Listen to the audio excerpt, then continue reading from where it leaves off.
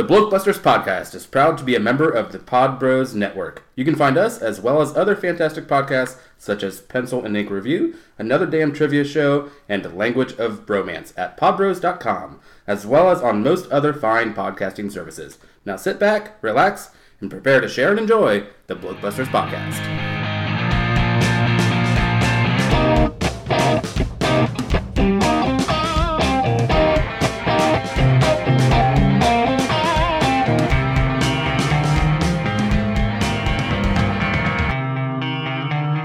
Welcome to another episode of Franch-Fried, the show where we basically try to prove our point that Hollywood should just do independent stuff rather than churning out sequel after sequel. I am Paul. And I'm Brian. And today, as you can tell by the name of this episode, we are focusing on Indiana Jones 4, courtesy of the Twitter poll that we put out, and aside from one write-in vote, which was actually for a film that we'd already covered a while ago, this film got 4 votes to 0. So I think quite unanimous. So thank you. They really want us to do this one. All right. So do we want to let's briefly go back into a little more detail about what this subset of episodes is about before we dive into it? Yeah, sure. Well, why don't you go ahead while I pull up the stats here? Okay, yeah. So essentially, this was my brainchild, which I will forever regret. The idea is we take a film, the last available outside of a theatrical release, a new theatrical release, that we feel has jumped the shark, a franchise that has just really kind of overplayed their hand. Not so great anymore. The qualifications being, 4 existing films. So this one just barely made it in. Luckily for us. So that's so as you might guess, the movies aren't always the greatest, but here we are nevertheless. I think so far we've only sort of enjoyed one. So sort of, yes. So do you want to hit us with some stats and then we will get into whether we enjoy this or not? Yeah, sure. Well, first and foremost, actually, may as well get this out of the way, especially if anyone wants to get a hold of us with any suggestions. You can get a hold of us on Twitter at Blokebusters, facebook.com/Blokebusters. You can email us blokebusterpodcast@gmail.com. Remember, no S at the end there. And we're on Instagram, Blokebusters, and we have a website, blokebusters.webs.com, which I'm fairly certain is up to date as of the release of this episode. Not necessarily including this episode itself, because I don't know if I'll have updated the website by the time this comes out. So yay, but there we go. Interesting stuff. Yes. All right. We pity ourselves in this one, right? So, this was directed by Steven Spielberg. And, yes, indeed. And I would normally jump to budget and box office, but I want to specifically point this out. It was a screenplay written by David Koepp, I believe it's how you say his last name, Koepp.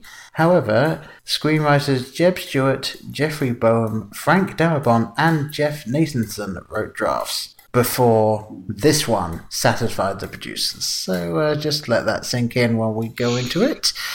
And this film had a budget of $185 million and somehow grossed $766,636,033 worldwide. Holy shit, that is a lot of money worldwide. You don't have it broken down into US, do you? I actually do, if you would really what did it make in the US? Well, domestic on Box Office Mojo being US, $317,101,100. So it made its money back just in the US, yeah. Yes. All right. 40.3% of the gross came from America there. Yeah, USA.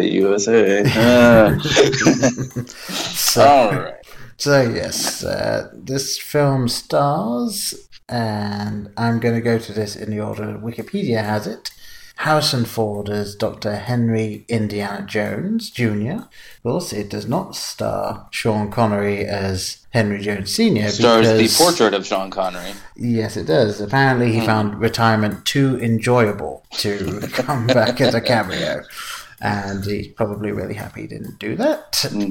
Kate Blanchett is Soviet agent Irina Spalko, and more on that later.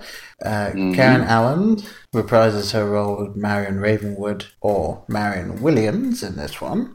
Shia LaBeouf is Mutt Williams, or something else which we'll get into in a minute. Ray Winston is George McHale. John Hurt, for some reason, is in this as Harold Oxley, and Jim Broadbent is Charles Stanforth, who's in it for, 3 minutes? 2 scenes, yeah, about totaling 2.5 minutes, yeah. But, yeah. Okay, yep, so that's, those are the main players, really. Yeah, I mean, there's one other person, but I can't pronounce his last name, so I haven't said well, let's just ignore him then. Alright, so... His name's Igor. Alright, that's all you need. Okay. Alright, so let's just get into this. Enough dilly-dallying around here, Paul. Yes, alright. Where should we start with this? I'm going to start off just with this sentiment that this Franch-Fried hurts me the most out of all that we've done. I know this is only number 5, but this was the most painful for me. I can definitely understand that, especially given the other films in the franchise. Absolutely, yes. So that's kind of where I wanted to start here, is that at least given people of our age, or at least in our age range, I know we're a few years apart here, but the Indiana Jones trilogy is about as near and dear a place in my heart as you can hold. Yeah. I know people want to shit on Temple of Doom, and it's the cheesiest and kind of out there of the 3. And it's tough to beat Raiders, obviously, for just sheer quality and brilliance. And The Last Crusade I thought was pretty solid. Yeah, I really enjoyed Last Crusade. Yeah, and that people want to can argue with that as far as cheese and kind of cornballness too. But I thought The Last Crusade worked for me for the character. And then of course, who else was going to be Indiana's dad other than Sean Connery? Yeah, it was. Yes, so what do we get? This 20 years later, almost. What was it? 89, I think, was Last Crusade. So 19 years later, this film is made. Yeah, so that's all I have to say. Yes, they decided to go back to the well. Yes, once more into the breach. So the good news, like I said, this is the best. I think this is the best Franch-Fried film we've seen. The bad news is it's still pretty bad. Yes. So, I mean, not a terribly high bar we're setting with Jason X or Home Alone 5. In fact, I can't even think that with a budget of $185 million, it's got to be at least double the budget of any of the other ones we've covered. I think it might total I think. Well, I don't know. Jason X, I bet, was a little up there, but I don't recall. But that might encompass the entire budget of all the other Franch-Frieds. Probably at this point. I mean, Ernest was $12.37. So yes. Yeah. They were going to work for scale, and then they figured out a way not to pay them. So there you go. That would actually explain most of the performances in that film. All right. So, so we open with a scene from Caddyshack in this movie. Right? I have to ask this question. Yes, please. And I don't know exactly what they were thinking, but what the fuck happened in the opening of this? Well, apparently we're looking at the great-great-grandfather. I don't know how long, gophers or groundhogs live, whatever. But of the one that Bill Murray tries to eradicate. But he is popping his head out of there, and I was just waiting for some Kenny Loggins to start playing. But alas, no such luck. No, but yeah, it's immediately. the kids from Archie go by in a car, I guess. I don't know. Yeah. So what this sent to me, the message it sent to me was immediately the tone was all off. It was so off for an Indiana Jones film. And they could never get it back. I don't know. That's just the initial thought, that this tone was way, way, way off of what they were used to doing. And it just lost me from that point, like that early on, 30 seconds into the movie. I know, like for $185 million, absolutely horribly CGI'd gophers, and we'll get to that. Yeah, and the opening, 2 minutes are these college kids, I guess I have no other way to describe them, in a car trying to race some army people. And then they disappear off, never to be seen again. Because, okay. Wait, did you pull army people from Ernest? Yes, I did.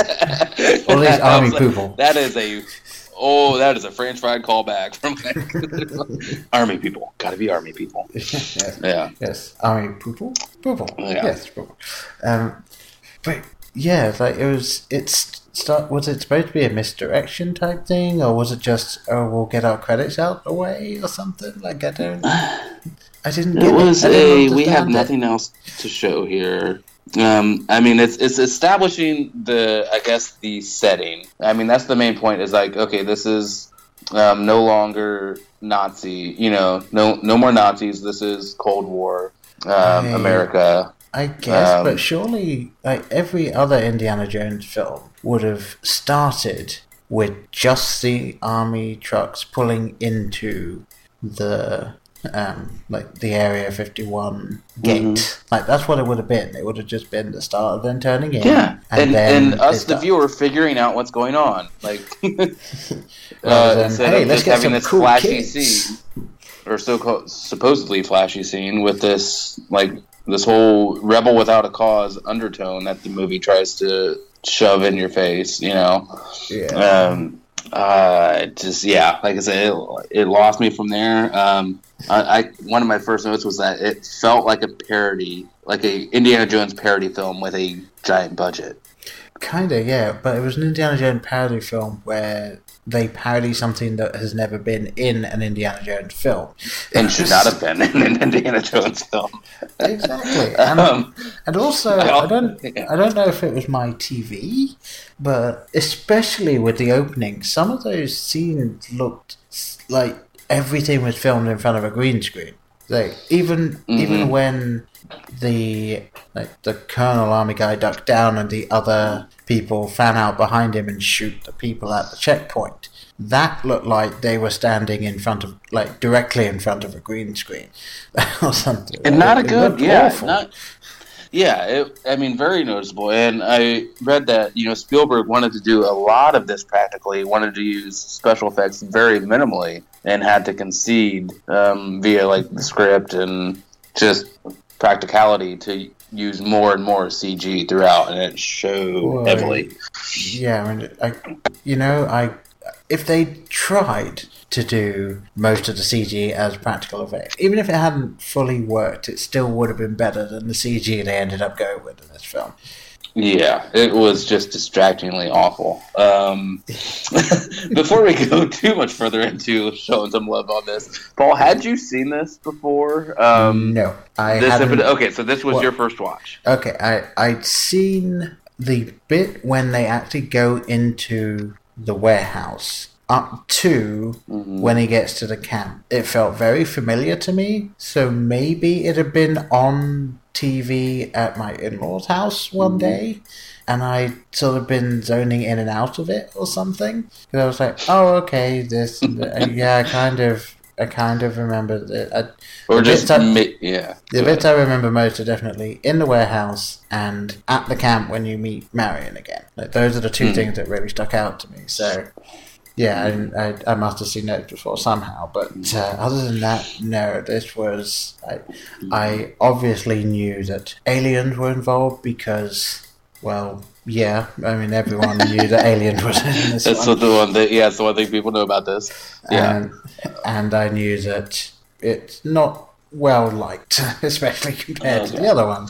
And despite how well it apparently did at the box office. So, yeah. What about you? So I was somewhere over the Atlantic. Yes, I remember you telling me. Traveling to your home country of England. London, England. Sorry, yeah. I have to get in one offensive. Well, hey, that's exactly how they said it in Austin Powers. It is in our contract that I must say that. Yeah. I'm going to London, yes. England. So yeah, that's a nice going that way. It was, that was a nice, 8-hour flight, something like that, 9-hour flight. Yeah, flying there. You're against the jet stream, right? Yeah. Yes. Yeah. So, having trouble falling asleep, and when this one did the trick. And I was sitting next to my friend, and she was watching something else, and I put this on, and I made it to the refrigerator scene, and I woke up for the credits. Yes, the refrigerator scene. So maybe that's a good point. Yes. Can I just? It was one of the all caps thing that I wanted to type out, and I didn't. I just wrote down. That's my note for this bit is exactly this. It is 3 sentences, and it reads, "Oh yes, the fridge. He's dead. And what's with the fucking gophers?"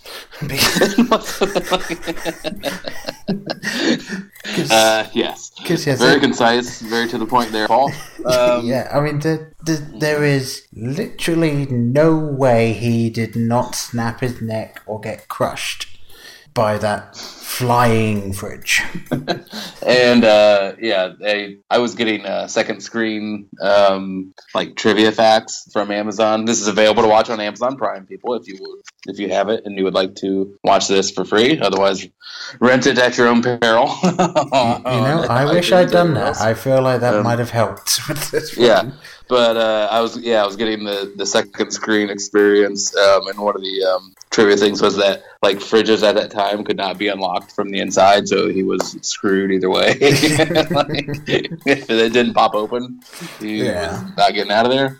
But hey, they show that close up of lead lines, so he was okay. Yeah, exactly. And then of course they added the "Hey kid, don't try this at home" line a little later. It was like, don't you know it's dangerous to play in fridges? Whatever the actual line Those was. things are death traps. Yeah, that was awful. All those people that have died in fridges. It's an epidemic. Yeah, I mean, Neil Flynn was the only thing that made that scene enjoyable, and that's just because I love Scrubs. So.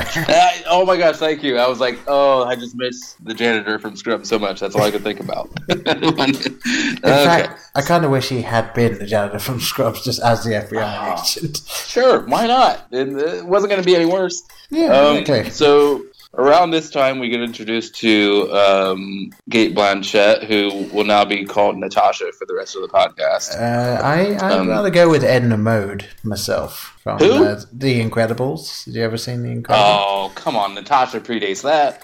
It does predate it, however, I feel that Edna Mode is more apt, given that she looks identical to her with the exception of the glasses. But okay. I would say the accent is closer to Natasha, but yes, I will concede the appearance. That's it. Yeah, I'll go with Natasha for the name, but I wanted it on record. Yes. So anyway, she is hunting for moose and squirrel, Exactly. and also alien. Yeah. Yeah, yes. It is. I like to think that when Kate Blanchett is having trouble sleeping at night, she has to turn her 2 Oscars, towards the wall because she's thinking of this role. Yes. She's just like, don't look at me right now, guys. I liked the money. Okay. Yeah, maybe some of the budget went on counselors for the actors. It's be like, okay, you've just got to get through this. You just take it one day at a time. Come on. Yeah. So yes, she's completely and utterly wasted in this movie. Obviously a great actress and completely just a caricature throughout. Yep. She's missing for the entire second act of the film. Yep. And then pops back in there towards the end. It's like, oh yeah, maybe she was filming something else, something better, and she was just like, you know what, presumably, just write me out of some of this, and I'll come back. I'll come back and do my awful Russian accent so you can finish your movie.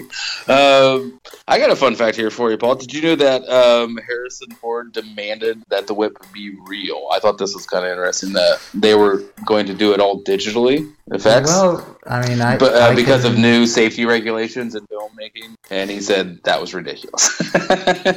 And when you're Harrison Ford, I guess you get your way. It's like he filmed the other ones with an actual whip, so why not this one? He definitely didn't do any of his own stunts in this one. And kudos to him, they did not have to refit him 20 years later from his last appearance as Indiana Jones, although I guess he did appear in one episode of the TV show, the Indiana Jones Chronicles, something like that. Yeah, I think he appeared in one show, but yes, he's kudos to him. He's kept in pretty decent shape. They didn't have to refit him. I also read that. So good for Indy. I'm just trying to find some good things here, Paul. I get it. Especially since going back to the warehouse where he's like, oh, I'm just going to throw this gunpowder up in the air and then it just flies. Like, if the magnetism was that high, then you would have severe issues with everything. Well, the lights would already be leaning in towards it, and not later. You know how much wood interferes with magnetic forces all the time. Yes, exactly. And I even just wrote down, even if the magnetism was that high, and would then screw with it, everyone would be having terrible headaches, and all of the metal beams would be creaking. It still wouldn't actually fly. Yeah, it's not a swarm of bees moving around. Especially given how he was I'm going to need more. I was like, oh, okay, he's going to throw it in the air, it'll sort of go in that direction and then fall to the ground. No, it just flies off. And bye-bye, see you later. It's and bye-bye suspension of disbelief. Yeah, pretty much. As well. What is that, in the first 5 minutes? That's in the first 15 minutes, I think. Yeah, that sequence takes about the first 20 minutes of the movie, if I recall. But we do get a little peek. This movie loves its little nods to the history of Indiana Jones. We get a little arc peek, arc slip there, if you will. And then moving on with no comment. And one thing I also found very strange about the opening scene is okay, often in Indiana Jones films, we know he's going to get out of whatever peril he's in, but they seem to be really implying that he wasn't going to get out of it. And it was there's such a immense sense of danger, and no, there wasn't. It was all of this build up and all of this suspense going on way too long. It was oh, he's going to get out of it. No, he isn't. Oh, no, he's not going to get out of it. It's can we just move on? Can we get this film going? I know. Can we get to some semblance of a plot or what is going on in his life that, anything interesting here other than just run-of-the-mill action scene with nothing happening, really happening. Yeah, but we didn't get that. And then also with the escape, the massive cliche of a hero having not a single scratch on him, despite being fired upon by 30 people with guns that will ricochet the bullets once they hit the metal beams. Well, this is, in connection to George Lucas, so there is Stormtrooper fire at play. So very true, but I'm fairly certain that unless you're in Spaceballs, laser fire doesn't ricochet. So no, all right, well, touche, sir. Yes. And the only other, I had, let me just count this here: 1, 2, 3, 4, 5, 6, 7, 8, 9, 10. I had 10 notes here, which take up maybe a third of my entire notes in the opening 20 minutes of this film, just because of all of this shit that happened. He falls into the Weapon X facility at one point. And then falls through into that metal thing before that rocket sled takes off. Oh yeah, I got so worn out on taking notes in that first couple sequences that I stopped for a good half hour. I'm like, I can't take that. I know. I gotta recover. I picked it up. I guess. Are you okay jumping ahead to Mutt's introduction? That's fine. Go ahead. Yep. Yeah. So Mutt shows up. Another dog name. Yay. Yes. Oh, yes. Very clever writers. Ooh, I get it. Shia LaBeouf shows up, and he is James Dean incarnate, apparently. Now, I'm actually going to say something which I know is a little bit unpopular, but I kind of liked Shia. That is, it's very unpopular, but you know what? I will say this much, that I don't think his character failings were his fault entirely. No. I think it was a poorly written character. I don't think there was a whole lot for him to take part in other than just bounce back and parrot Indy for a lot of the movie. Yeah, with the exception of, and I'm going to jump ahead because this is fucking stupid, when he turns into Tarzan. True. Yeah. In the film, or the Three Musketeers. That too. Yeah. But yeah, I mean, I guess I can get him off with a slight pass. I still don't really care for his acting. I'm going to leave his personal life out of it. Whenever you think about him personally. Yeah. But he had. I mean, in Fury, I thought he was very good in Fury. He was. You saw that? Didn't you see that, Paul? The tank movie, Brad Pitt. Just say I know about it. I believe that one has passed me by right now. I mean, he wasn't great, but I think he was as good as I would have could have expected or hoped him to be. Right. And I was, kind of happy with that, and so I know he's able to get to that level at least. But. Yeah, just not a whole lot of enjoyment here for Mutt. Very happy that. I mean, go ahead. Well, I was just going to say, and it's one of those things as well where Indiana Jones, Harrison Ford as Indiana Jones, and as far as I'm aware, Shia LaBeouf, whenever he's got an action stuff, they both really want to do their own stunts in film. Mm-hmm. They want to do as much as possible. And I think the studio decided, you're not doing that this time around, because did you notice just how shit the stunt actors looked when they were like, no, we're really Harrison Ford and Shia LaBeouf. Hey, don't look at our faces. We're just going to turn away. It was really? Well, I'd read that Harrison Ford did a lot of his stunts. I'm sure he did, and I mean the place I thought it looked the worst was when they were on the motorbike. Getting in the chase, and every single time you couldn't see their faces. It was so blatantly obvious that they were not on that bike. Especially the guy who was wearing the Indiana Jones wig. It didn't really look like Indiana Jones's hair. It was so terrible. And then the only other thing is physics be damned right at the end of that scene as well. So you mentioned the motorcycle chase, and that's where they do a little Blues Brothers action and go indoors. Yep. and do a library. And did you catch I'm sure you did, because you're Paul. You caught the Wilhelm scream. Well, yes, of course. There's got to be a Wilhelm scream in this. Yeah.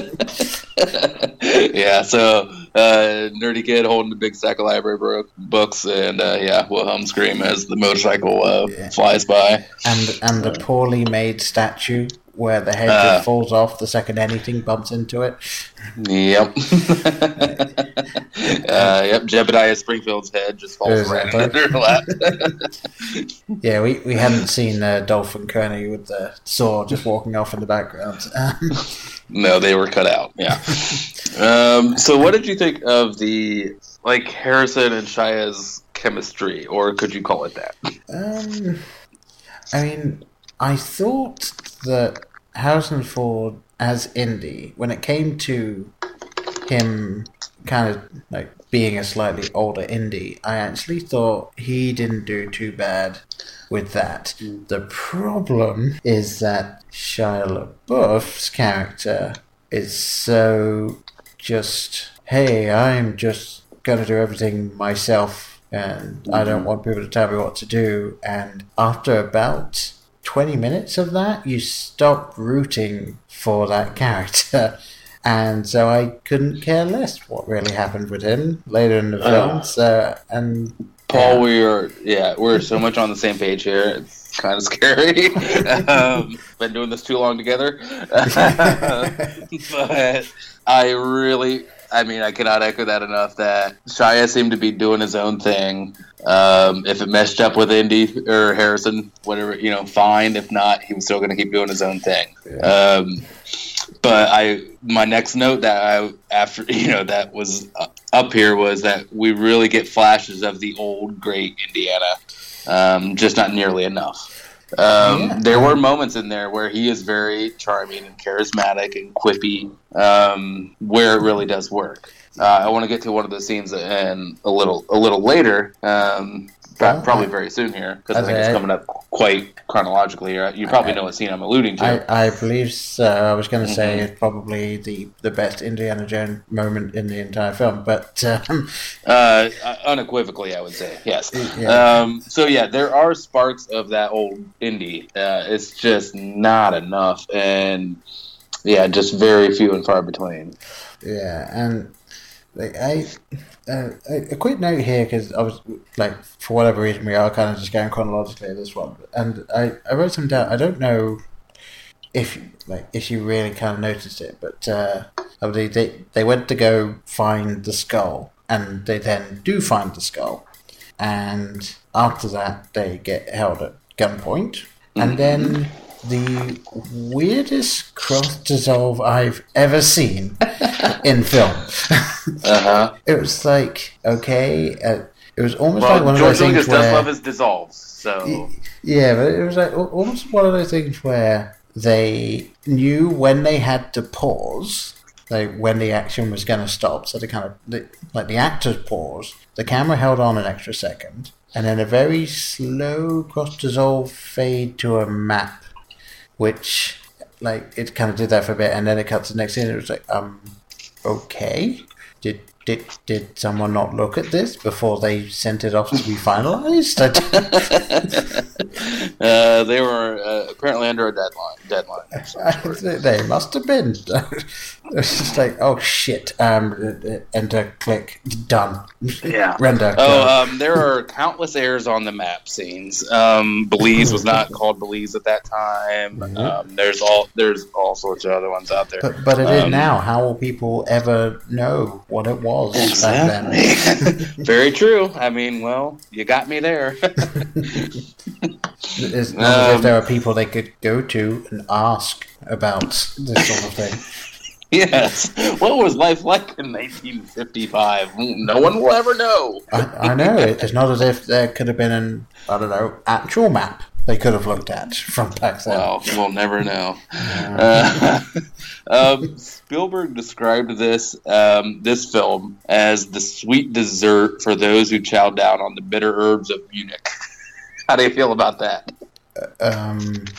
Do you feel like you got dessert? No. No? You want to talk to the chef? Yeah, to be honest, I want to know what herb Spielberg was smoking when he came up with that. Ooh, well done. Yes. Yeah, so Munich was, I guess, the previous outing for Spielberg. That was, I think, 2005. And that was a bit of a downer, Right. to say the least. Yeah. Yeah, just a bit of a drag, that film. I mean, he's made some pretty downer films. Munich might be number 2. We'll leave number 1 to your imagination. Yes. But this one was not the sweet dessert I was hoping for. Yeah. So I loved that quote. But hey, it did get pretty sweet here because we, as you alluded to much earlier, we get introduced to my forever annoys 1980s crush, Karen Allen. Still rocking it, still looking fantastic. Marion Ravenwood. And for my money, the best moments in the film, by far, were when she and Indy are together. Yeah. Before the average action takes us away again. Yeah. So we get to the scene I was kind of talking about earlier. Do you want to handle that one, Paul? No, you go ahead. Obviously, So as you know, taking a page from some John Mulaney stand-up, the fear we all have is quicksand. Yeah. And wouldn't you know it, Indiana Jones runs into some. And the only thing that can save him is grabbing onto his worst fear, a giant snake. Indeed. Yes, indeed. So, and very well handled. But the snake was well handled. The scene was well handled. Yeah, I mean the dialogue between Indy and Marion when they're in that quicksand, that especially when he's been talking with Mutt. And he'd say, "Oh, I dropped out of school. I bet you think that's stupid." And Indy says, "Like, no, do what you like. At least whatever you're doing, do what you enjoy, do what you want, because that's how you get ahead." And then when she finally reveals that Mutt is his son, his immediate response is, "Why did you let him drop out of school?" Just like, okay, that's Indy. That's him. Yeah. So this, if we were doing cinema sins, would be the part where we knock off 20 cents for this scene. Because as much as I was not enjoying this, I had to love this scene every second of the way. His dialogue, like you said, his dialogue is so much Indiana Jones. Maybe I can touch the bottom. They keep calling it, stop calling it that. Stop calling it. Just go grab something else. It was, I don't know, very well handled. I don't know why this was such lightning in a bottle for this movie, but why they couldn't kind of get that energy throughout. But I was happy to have this for that moment. How much do you want to bet they just kind of let Harrison Ford go? This scene, I mean, if they did, is what they should have let him do more often, because it obviously worked. Yeah, I mean, at this point, Harrison Ford knows what Indiana Jones is. And for instance, obviously the well-known kind of problem that became a fantastic moment in the film is he was supposed to have a gigantic sword fight with someone, and he ended up having stomach issues. And so on the day, he just said, "How about I just shoot him?" And that's exactly what happened. It became one of the funniest little Indiana Jones And that's one of the most iconic ever. scenes from that movie. Yeah. And so I think the same thing happened here. They were just like, okay, why don't we just we'll set up the scene and then just go with it. And I think that's what happened here. They just let him go. And yeah, if only most of this film could have been improv. I think it would have. I think it would have worked better. Episode of Curb Your Enthusiasm. I think we would have been great with the theme and everything. Yeah. So yeah, you got to call it. You got to call it a rope. Call it a rope. Which I still think that is really rough to pull on a real snake like that. But I don't know how well that would have actually gone. I'm fairly certain that snake would have ripped in half. But yeah, but I was not to nitpick. I was enjoying the moment, so I was happy to have it. And especially with some of the physics-defying things that have happened in this film, like this is the thing I have the smallest issue with. Very true. And I know it seems like we really haven't delved into the plot too much, but I'll speak for myself for this because I really don't know what the plot was. I was going to say, what plot? There's something about, I mean, it's kind of in the title there. There's something to do with crystal skulls. I kind of wrote down this is the longest but almost most interesting episode of Ancient Aliens that's ever been. But yeah, essentially there's something to do with the crystal skull in this. A magical, magnetic crystal skull. But do you know what this is? What this film is? Please tell me. It's Raiders of the Lost Ark is what this film is. Like, it's our Force Awakens. Yeah, it was the Force Awakens before the Force Awakens. Exactly, and even down to the misfortune that befalls the people that are after the thing in the first place. They're just riffing off. That's probably why we were having trouble coming up with so what is the plot of this? It's like, well, we know what plot of this is. It's just a bad retelling of it with a sword fight. And as we know, Indiana Jones had no relevance to the plot of Raiders of the Lost Ark. His character was not important to the outcomes of the events of that movie. Yeah. All right. Well, you have done it. I guess we're done. Yes. You have solved it. Yeah, I just... It's leading off of the quicksand scene. We had a sword fight on two moving cars. This is when I started to get angry. I wrote "fuck off." With cheap and sword fight. I thought the gophers were bad at the beginning of the film. This was the worst graphics. And talking about the sword fight or what followed the sword fight? Well, I think the sword fight is where it's the worst. I mean, really started falling apart. Yeah. Yeah, I mean the monkeys that come up in a minute are just terrible, but at least it's a really short scene. This was a really at least they long, got a real monkey out. in Raiders. Exactly. That hung himself, but that's the story I'm going with. It's an elongated sword fight between two people standing on two different cars, running through a jungle, and at no point do you feel like they're ever there. No. I didn't need D'Artagnan on a Jeep. And with Karen Allen telling him to riposte. Come on. Yeah, and I'm even going to go there, and this is something that I don't even know if American people know it, but I'm just going to call him Albert, which was a kids' cartoon show about the Fifth Musketeer. He was a really short guy that rides on a mule. The fifth? Yes. It was the fourth. You skipped a musketeer, Paul. All I'm saying, that's what the TV show was. All right, so presumably he killed the fourth. And probably, yeah. I mean, probably by accident, actually. Given this guy. Well, I don't know if I'm ready to go that far with it, but okay. You say so.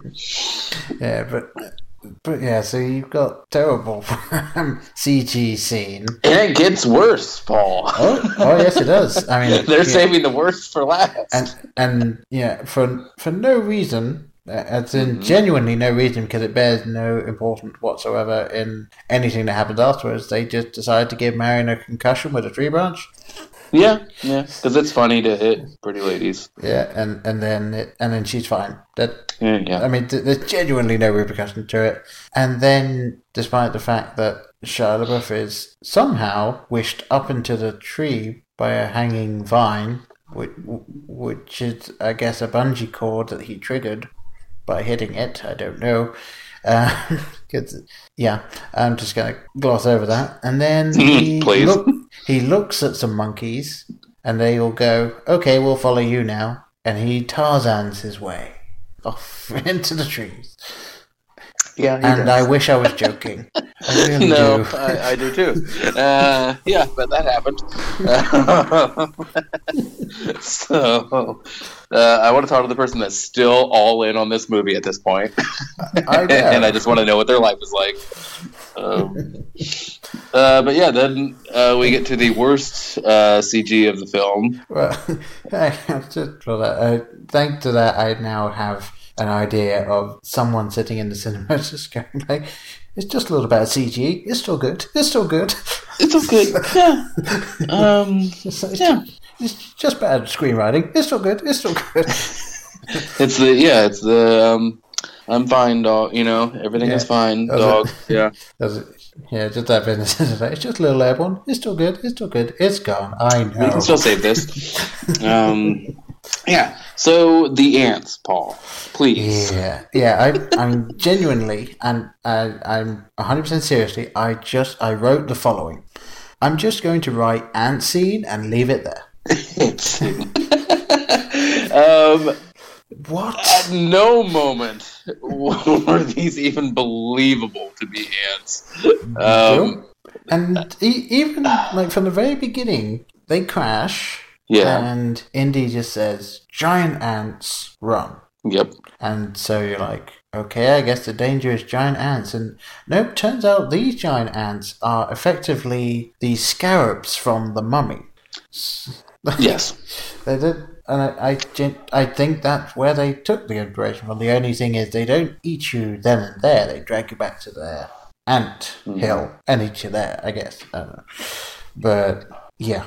I mean, they are just so ridiculous. And then, why are you trying to show them in such a large scale where it's clearly going to look so fake and so computer generated, where you're pulling back in these shots and showing these swarms that can't even be possible of these giant ants? I mean, yeah, and so giant ants that, if you try and think about it at all, they act as if they're like remote control machines or something, because they all act as one kind of swarm type thing, and they all come back at the same time. It's like, I know there is a certain amount of hive mindness to some of these things, but it's nothing like this. And no, and then you even have like the bad, like Natasha squishes like a couple of them, and it's even that looked awful. Yeah, and like, a little bit gets on the lens. Oh, yep, just so you know it's real. Yeah. So this part here kind of transitioned perfectly into this quote I found by Lucas. Well, not quote, just more of a sentiment. He like the first films, were supposed to feel more like these kind of adventure, like serial swashbuckling type films, of the 1930s. And he wanted this one to feel more like a B movie. Mission accomplished. Major mission accomplished. You made a B movie.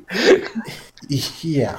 I mean, possibly a C. I was going to say, I feel like, obviously recently we just released the film Spotlight, where he talks about the lost skeleton of Cadavra. I feel like that would be way more entertaining than anything that's on, well, with the exception of the quicksand scene. Yeah, rather than seeing my childhood get shit all over, yes, I would have rather watched that. Yeah. I mean, to be perfectly honest, I now fully understand the South Park episode when they go into this today. Oh, yes. Do you recall where everyone's just fleeing out the cinema, just going, "They're raping him"? Yeah. Yep. Thanks a lot, George Lucas and Spielberg. Yeah. I guess, I don't know, should we get into what is supposedly to be the climax of this movie? Well, or do you have some other things to get to before we get to the finale? I was going to mention the car boat bit. Oh, the car boat, yeah. Yes, which it's really very strange to think that they made it a car boat from the very beginning, just so that you can have 3 minutes when they're in the water. And then when they're going over the falls, and you get another bit of that thing where, oh no, water spray got on the lens. It's a little bit... I feel like I'm in the movie. I know, even though it was really badly done, water spray on the lens. But anyway, so the third waterfall that they go over, and you see them fall out of the boat and then fall past the boat, which, okay, that boat is gonna squash somebody. It would, yeah, it did. Especially, I don't know if you noticed, but where the boat ended up, it's half sticking out of the water, which means that bit that they fell into is shallow. So, no broken legs or anything going on here? Especially when they also, you speak of broken legs, like when they fell into, like when the obelisk like rose. You remember the part I'm talking about? Like, and the sand fell away, and they all like drop down like 20 feet. Yeah. And they just stand up. Like, you are screaming in pain with femurs sticking into your face. It is not a good scene. You're not just like, oh wow, that kind of sucked. Let's go figure out where we're going from here. Yeah. But I guess that's why there's a movie, right, Paul? That's the good excuse. I guess, if you can call it an excuse. Yeah. Yes. Can we please get into the aliens of the round table? Sure. Although, does anyone? And I seriously want to know any ideas people have on this. Does anyone know why it is that all ancient civilizations, no matter what they are or who they were supposedly built by or any of those things, why do they all have Rube Goldberg machines that are built into these things? Like, even just to open a door. Counterpoint, wouldn't you? I mean, I suppose if I could, I might. I mean, you got a lot of time. You don't have, you don't have NBC to watch. You don't have, Legion to watch. So why not make a Rube Goldberg machine to open your door? I guess. Right?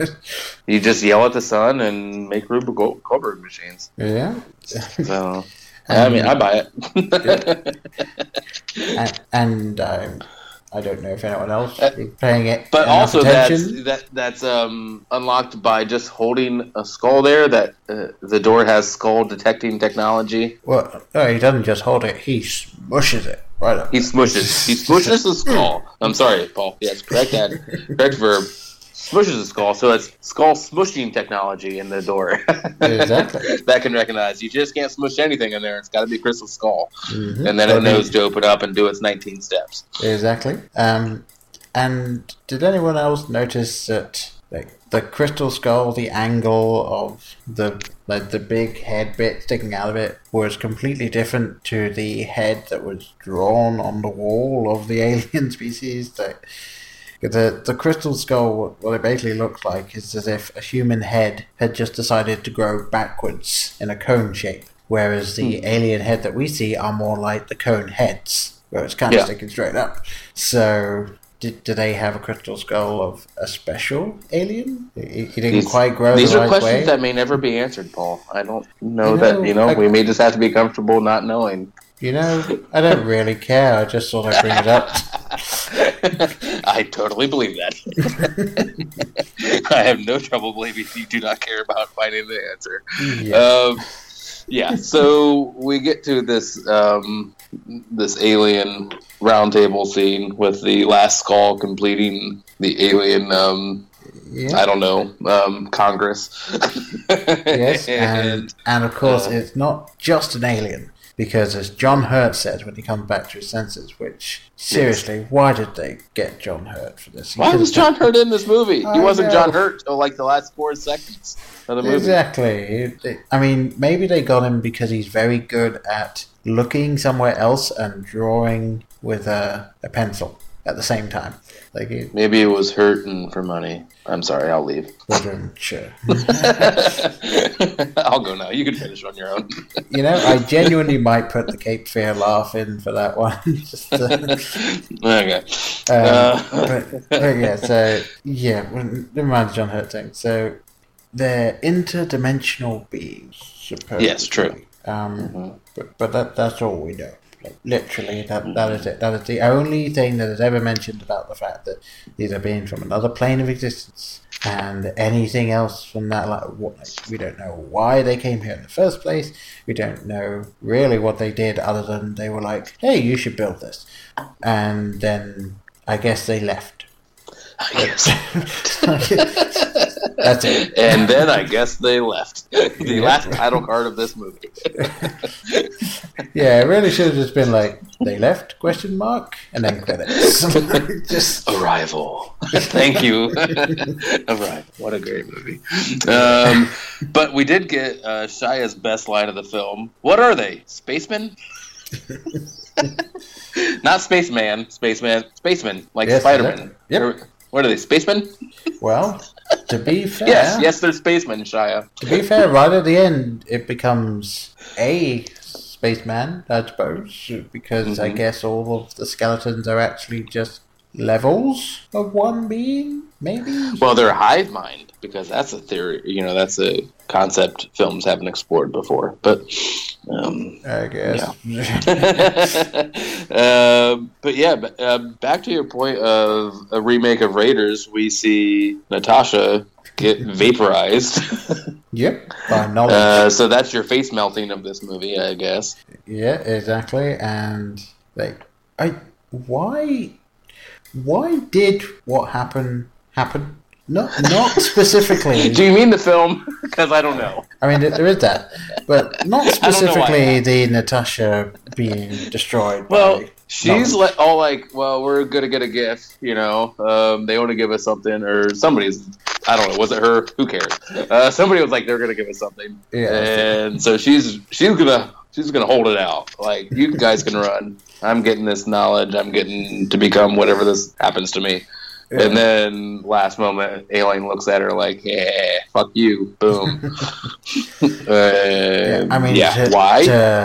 To go from one bad film to another, I kind of enjoy it, but I agree it's bad. Hulk, as in the Eric Bana Hulk, where his dad is just like, give me all your power, and he just goes, "Fine, take it all," and then his dad just, I guess, explodes. That's basically what happened here.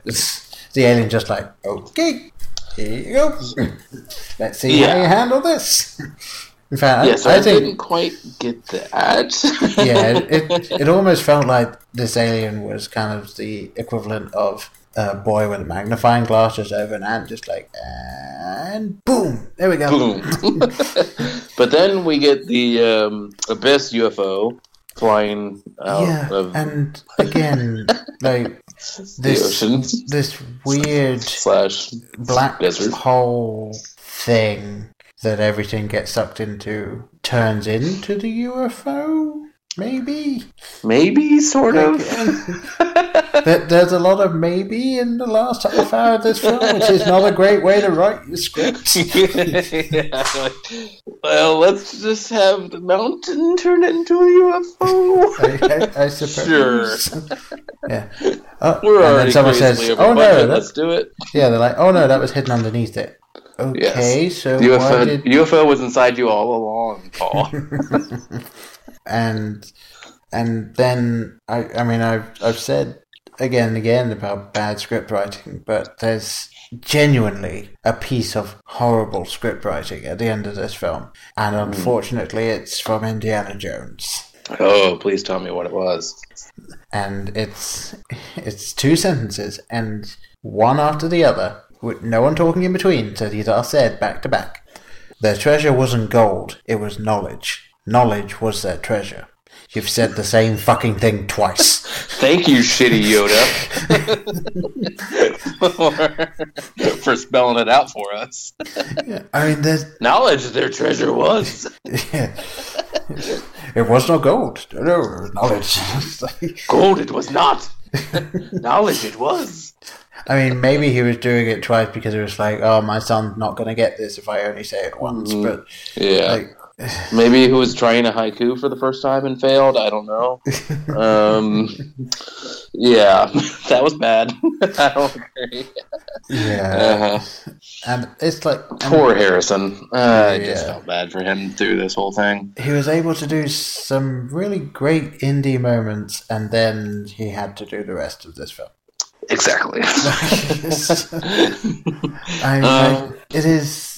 It was such a badly done Indiana Jones film, and I saw a thing about how the Indiana Jones hat from the first film onwards, they made it so that no matter what, no matter the statistical improbability of it all, he is always reunited with his hat.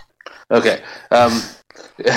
And in this film, they did that, but they did it in a stupid way. And even something as simple as, "Oh, his hat's got to accidentally come off and then we'll get it back to him," they couldn't do. In a film which has shitty CG, terrible screenwriting, and more questions than any answers you could possibly give us at the end of the film. Why did no one tell them this was a bad idea? Why did this film get made? I guess, well, can we just kind of flesh out the epilogue, and then I want to go into a little bit of that. Oh, go ahead. So the epilogue here, we just have a needlessly tacked on wedding with Indy and Marion because apparently everything's forgiven, and why the fuck not? Let's just get these two kids married. One's 70, one's in her 50s, whatever. Let's get them married. Yeah. And then the brown, fabled fedora blows in and rests at Shia's feet. Shia's about to pick it up. Harrison, of course, does not let that happen and puts it on. And we get the original. We get the original Raiders March, not the trumped up, high pitchy Raiders March we got throughout the movie, but the original good Raiders March, and then roll credits, of course. So that was our shitty little epilogue. And, so we got reunited with the fedora. But I do have a little question to pose you here, because I do know in 2006, Harrison Ford said that if this was not ready to be shot and released in 2008, he would scrap the whole thing. So does he have some ownership? Do you think that rushed the script into being this bad? Does he have any part of the blame here? Maybe. I mean, at this point, I genuinely don't think you could properly reboot Indiana Jones. It's going to be a... Well, we're getting a fifth one. We know that much. Yes. Yeah. But he still is Indiana Jones. So I feel like... And this isn't the era of the studio system. So he's not exactly on the hook to do these films. So if he says he's not doing it, then they're not going to do it. So, I mean, maybe an Indiana Jones film without Indiana Jones would be an interesting idea. I don't know. Yeah. I have zero idea. I haven't even looked into it, so I can't speak to it. I don't know what Indy 5 is going to be. Like I said, I've looked into it. Zero. Nothing at all. So I'm assuming Harrison's going to be in there somewhere. I would like to, which I know has been bandied about for years now. I would love to see this. If we're going to do reboots, as much as you and I are mostly opposed to those kind of notions, I would like to see it, like it's been talked about, Chris Pratt. I think he makes a great Indy. That's what Jurassic World was. That was my commentary at the time when we talked about Jurassic World, is he would make a great Indy. Rebooting from the start, he has the charisma, he has the humor, he has the athletic prowess to do the character. If you want to continue this character, it would be well handled in his hands. Otherwise, I'd say let it go. The only way I could see it really going forward is it's going to be one of those really cheesy things, like even kind of like, and this is getting very out there, but even kind of like the Legend of Zelda series, where it's almost a mantle that gets passed down. So maybe like even modern time or a little further on, like Chris Pratt is the new Indiana Jones, and it's like a position which is held by the chief archaeologist, because he's so you're going the James Bond route, or or the Dread Pirate Roberts route. Exactly. It's one of those things where because of all of this stuff he's done, and he keeps being brought in with all the government and stuff, and they're like, hey, we want you to work on this. Like maybe it becomes a position or something for someone. And Indy Emeritus, exactly. But you've either got to reboot it or just stop at this point. I mean, unless 5 turns out to be really good. But if it's by the same, I don't have high hopes. I mean, I love Harrison Ford, but I just can't. I mean, at a certain point, you can't do that action role. You just can't. It's not going to work. I loved him in Force Awakens. I thought he was absolutely fantastic in Force Awakens. But at some point, it's just not going to fly anymore. And I think we already hit that point 9 years ago. So, for the most part. And can I just read you this here? I was just having a quick look at what it said about the sequel. There's not much there, but this is something Spielberg said about the film. He said, I sympathized with people who didn't like the MacGuffin, being the interdimensional being, because I never liked the MacGuffin. Then why didn't you fucking change it? You're the director. I don't know. Yeah. Yeah, and the IMDb page for Indiana Jones 5 just has Harrison Ford listed, and plot unknown, and director Steven Spielberg. Yeah, so that's all we know. Yeah. According to IMDb. Sounds about right. Yes. So we shall see. Hopefully it'll be better than this outing. I really hope so. Yeah. I hope they're done with aliens. I hope Shia has a very minimal role. I'm sure he'll be in there. Well, maybe. It depends. Maybe Indy will have successfully told him to go into academia, and so he's off at college for the film. Yeah, maybe he can just be consulted a couple times, and that's all we'll have. Yeah, just all right. Just well, yeah, I think we're about ready to put a bow on this one, Paul. Definitely. Definitely. And unfortunately, even though we now just like, okay, fuck it, leave it alone now, we've got to figure out what we're doing next. Oh, well, shit. We got to do it now? Yeah, well, I mean, we can come up with a couple of ideas and have people vote, like we did this time. Yeah, Well, shit, I should have done some homework and prepped for this. I knew it was coming.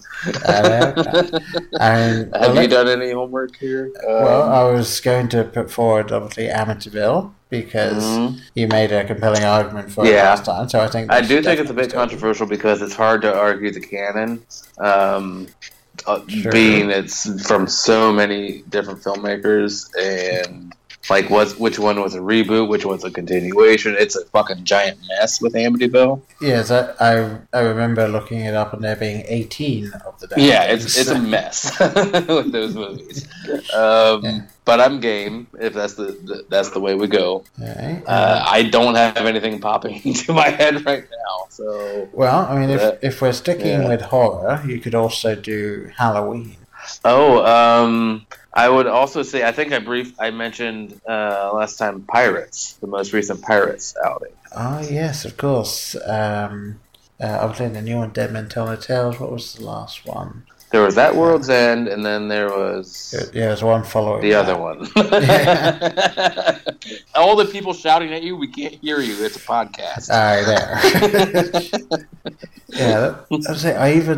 even looked it up a little while ago, just because I was looking to see the fifth one, and I saw what the fourth one was called. Now, Stranger Tides. Stranger Tides.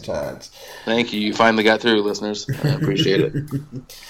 All right, so shall we go... I mean, if you want to disqualify Amityville just based on how messed up looking into that is, we could go Halloween and Stranger Tides. Yes, let's go with those two. Let's let the people vote on that. All right. I'll still put a third option, and unfortunately on Twitter they only last for a day, so maybe what I'll do is put it out a few times and just kind of do a aggregate type thing, but...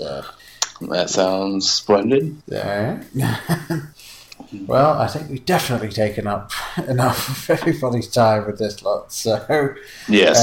So do you have anything else to add at the end here?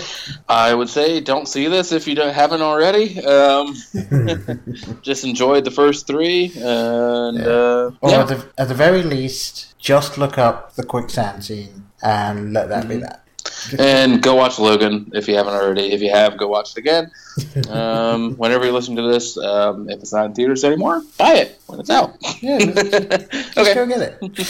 Because Logan needed more plugs. Okay. Is it? Well, with that, I guess we'll say goodbye. So, I've been Paul. I've been Brian. See you, folks. Bye.